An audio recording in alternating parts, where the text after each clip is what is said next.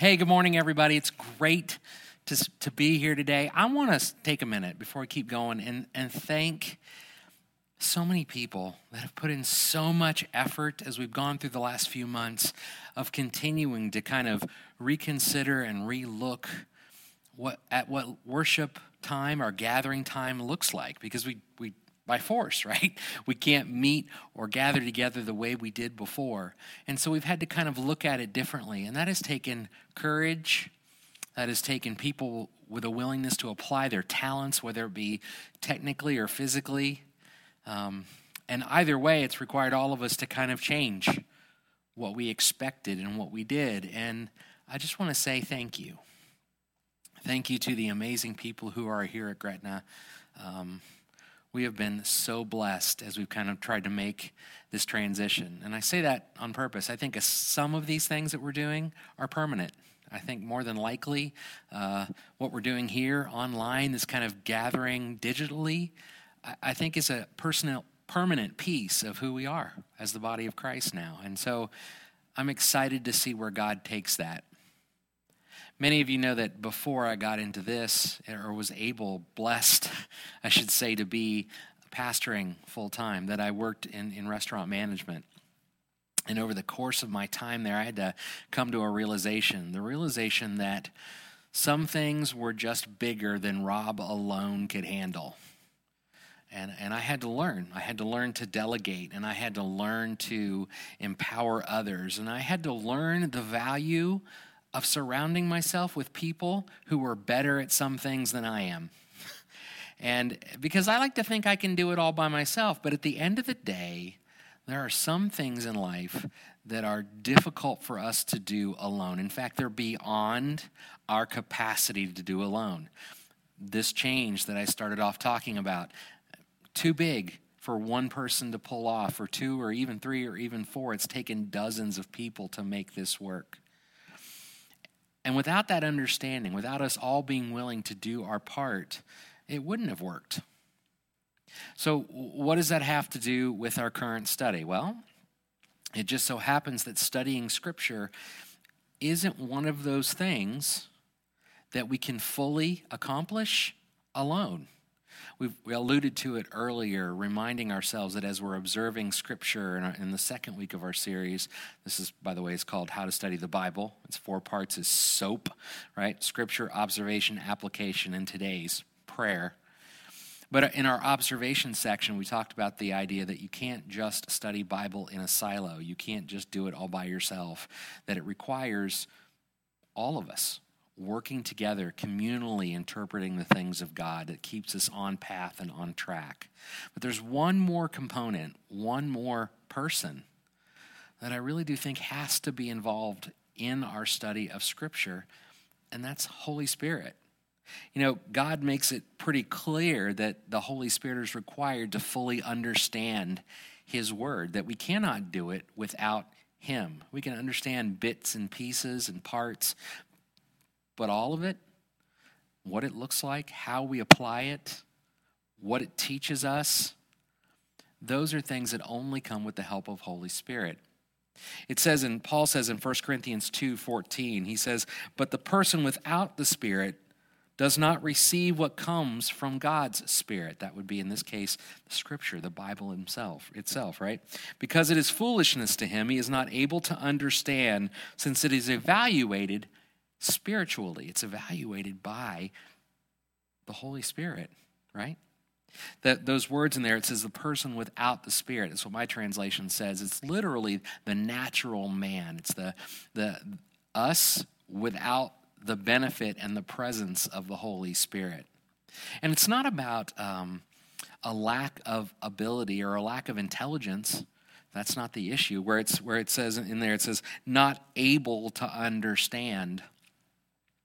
It simply means that we clearly cannot understand all of what Scripture says on our own. It's not a matter of if I just learn more or if I was just smarter, I'd be able to figure it out all by myself. If I just work harder, I can figure it out all by myself. It's not true. It requires the Holy Spirit. And to be sure, each of us who knows the Lord, is saved in the Lord, has access to the Holy Spirit. It's one of the basic commitments that Christ gives each of us, right? In John 14:6, he says he will send his helper, his advocate, to be with us, to counsel us, to convict us, to push us. We all have access to that, but I don't know that we always ask for it.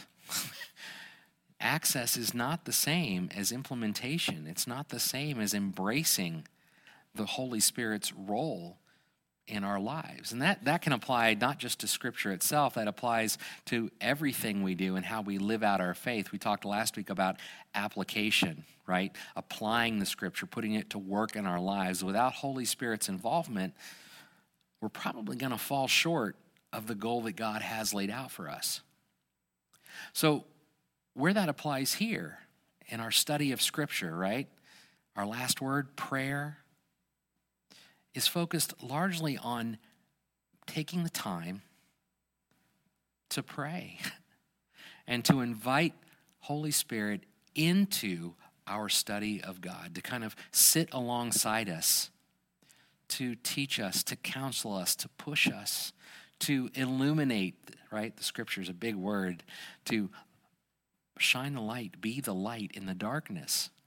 Because if we're left as the natural man, right, the person without the Spirit, all by ourselves, we have a lot of difficulty seeing through the darkness of our world and in some ways our own darkness in order to clearly see what God is trying to show and trying to teach and trying to use to transform through his holy word. So specifically, we want to pray every time we read Scripture. We want to pray for the Holy Spirit to open our hearts and bring clarity to the Scripture. To do that, we're going to dive into Psalm 119. And if you've read the Scriptures before, you know that Psalm 119 is the longest chapter in the Bible. It is 176 verses. But I think it's telling that the core of Psalm 119 and phrases repeated throughout it are focused on gaining an understanding and following the Lord's commands, understanding his Scriptures, understanding his desires for us, understanding what his word says and how we should apply it. All 176 verses are focused on that. And so the next question is, are we going to read all of Psalm 119? And the answer is we are not going to go through all of that today because 176 verses is an awful long time. But I would strongly encourage you to take the time today as an application point before we even finish talking, that you would take the time today and in the coming week to repeatedly read through Psalm 119. Read through it. And ask yourself what it is asking us to lean into, right? What is it asking us to pray for and to ask for and to expect from the Scriptures and that God has promised to provide? So let me give you some specific prayer points, some specific things that I think you can pray for as you begin to read Scripture, as you begin to ask for Holy Spirit to illuminate, to light it up, to reveal to us his eternal truth. Because remember, we talked about that before too. His truth doesn't change. How we live it out probably subtly changes in nuance because we're in a different time. But that doesn't change the core of the truth or what it's calling us to. So how do we ask for Holy Spirit's necessary involvement? Because again, this is bigger than you and I can handle. It is a burden we cannot carry alone.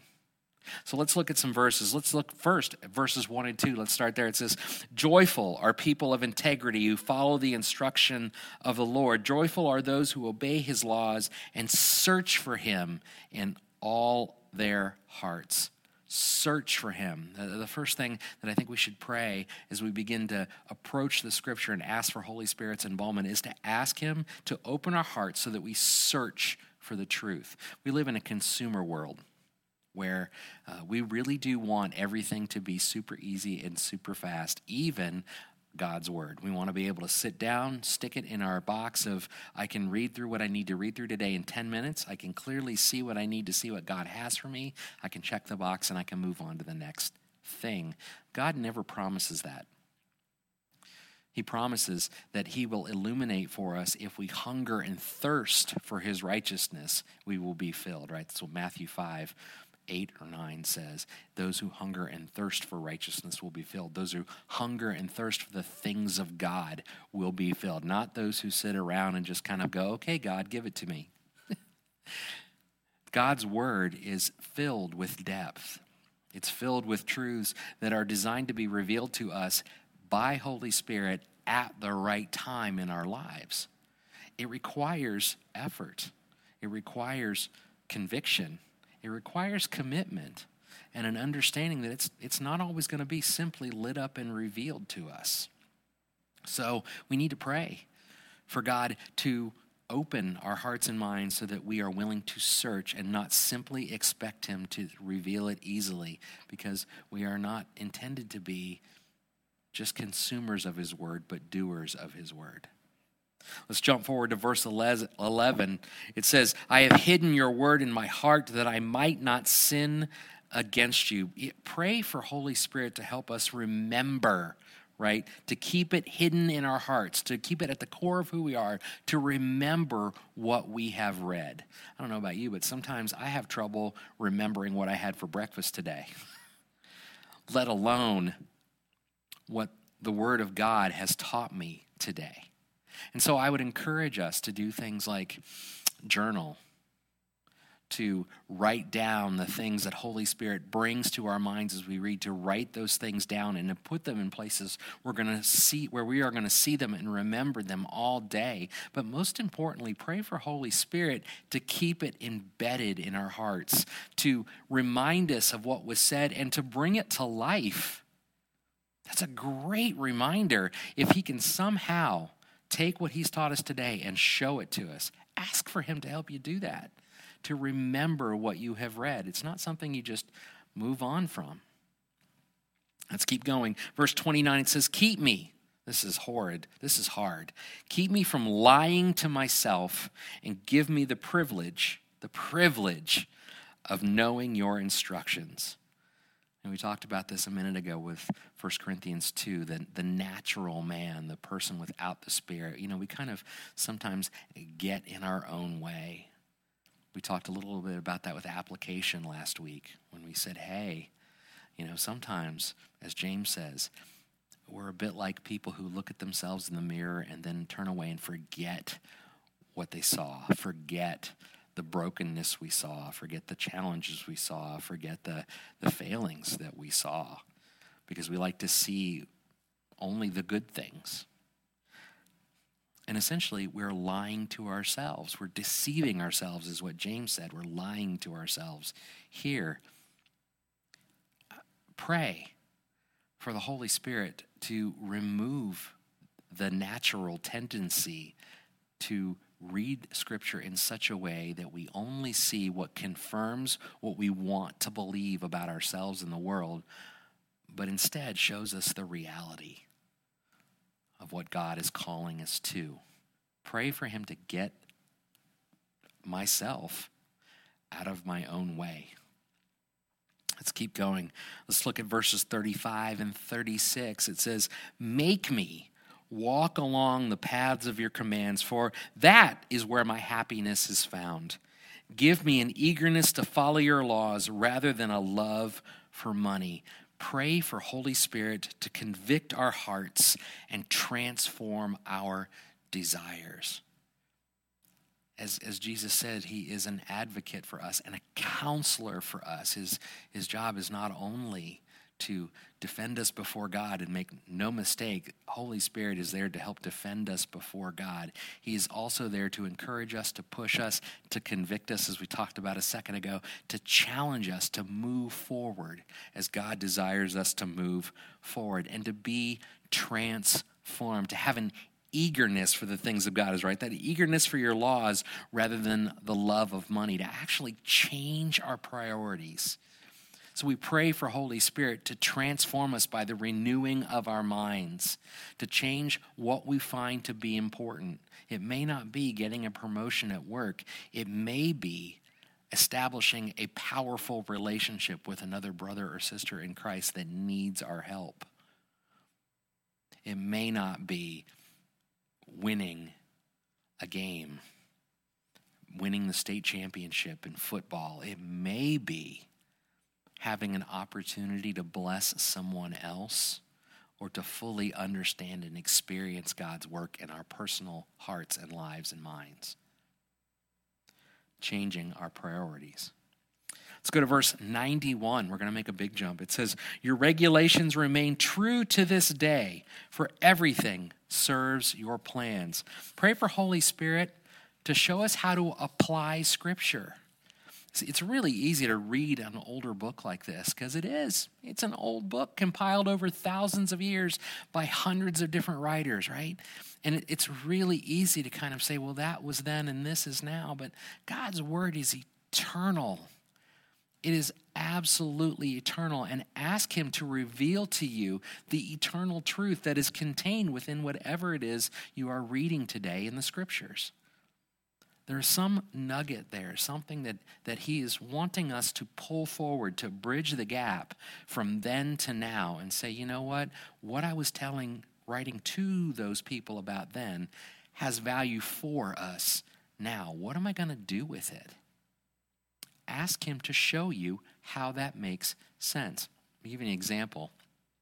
There are multiple sections in the book of Corinthians and in the book of Romans about eating food sacrificed to idols, right? If we become so narrowed down on that issue, on that being the only issue, then we miss out often on the meaning intended to be gleaned from that issue. Because truthfully, how many of us are ever having discussions about food sacrificed to idols? Although admittedly, I have. I've definitely had that discussion for real in a very real situation. But that's not the norm. That is not a normal discussion. And if we're stuck being consumed by that being the point, we will totally miss the reality that God is calling us to remember from whom we get our nourishment, to whom we are loyal to, because eating food sacrificed to idols is an indicator that our loyalties are divided. And so God is calling us through that example to an eternal truth that the Lord our God is one, that there are no other gods before him. Ask Holy Spirit to reveal that eternal truth. In verse 105, let's go there. It says, "Your word is a lamp unto my feet and a guide to my path." Pray for Holy Spirit to guide and light our path in this dark world. Because make no mistake, the world is dark. It's really hard sometimes to figure out where we should fall on any one of a number of issues. Which groups should we support? Which political party should we back in a given election? Which person should we place our trust in? Which things should we be angry about or not angry about? And the truth is, if we're left wandering on our own, we will probably end up running into walls. We will end up stubbing our toes, and we will end up investing in things that we do not need to be investing in because they are not the things that God is calling us to. The truth is, as much as we'd like to think we see clearly, our own light, the light we give off, isn't bright enough to see our path effectively, to avoid the potholes and the difficulties and the challenges. And as we approach Scripture, if we really believe this is the key, right? This is the key to understanding God and understanding his intentions for us. If we really believe this is his God-breathed holy word, then it is the light to our path. And Holy Spirit is critical to us seeing the path that is laid out. And the truth is, it's the key to seeing through the darkness that pervades and touches just about everything else in our world. It's much even the darkness from within our own hearts. And so pray that the Holy Spirit will guide our path, that it will illuminate the darkness both outside and within so that we can clearly see him. I'd like to close with what I think is a prayer. It's the last 7 verses. It's Psalm 119, 169 to 176. And after 168 verses of talking about the value of God's word and his commandments, and talking about the difficulties of the challenges of understanding it and following it and pleading with God to reach into his heart and mind and illuminate the word and to bring about the change that needs to happen and to give clarity and to understanding. This is how he finishes. This is how the psalmist finishes. Read along with me. I would encourage you to open your Bible. I'm reading a CSB, okay? It says this, "O Lord, listen to my cry. Give me the discerning mind you promised. Listen to my prayer. Rescue me as you have promised. Let praise flow from my lips, for you have taught me your decrees. Let my tongue sing about your word, for all your commands are right. Give me a helping hand, for I have chosen to follow your commandments. O Lord, I have longed for your rescue, and your instructions are my delight. Let me live so I can praise you. And may your regulations help me. I have wandered away like a lost sheep. Come and find me, for I have not forgotten your commands." It's my hope and prayer that we will ask Holy Spirit to help us remember, to bring us back from our lost ways. Because we're all kind of in danger of wandering off if we don't learn to submit to the call he has upon us, and honestly, to humbly ask for his help, because we need it. God bless. Have a great day.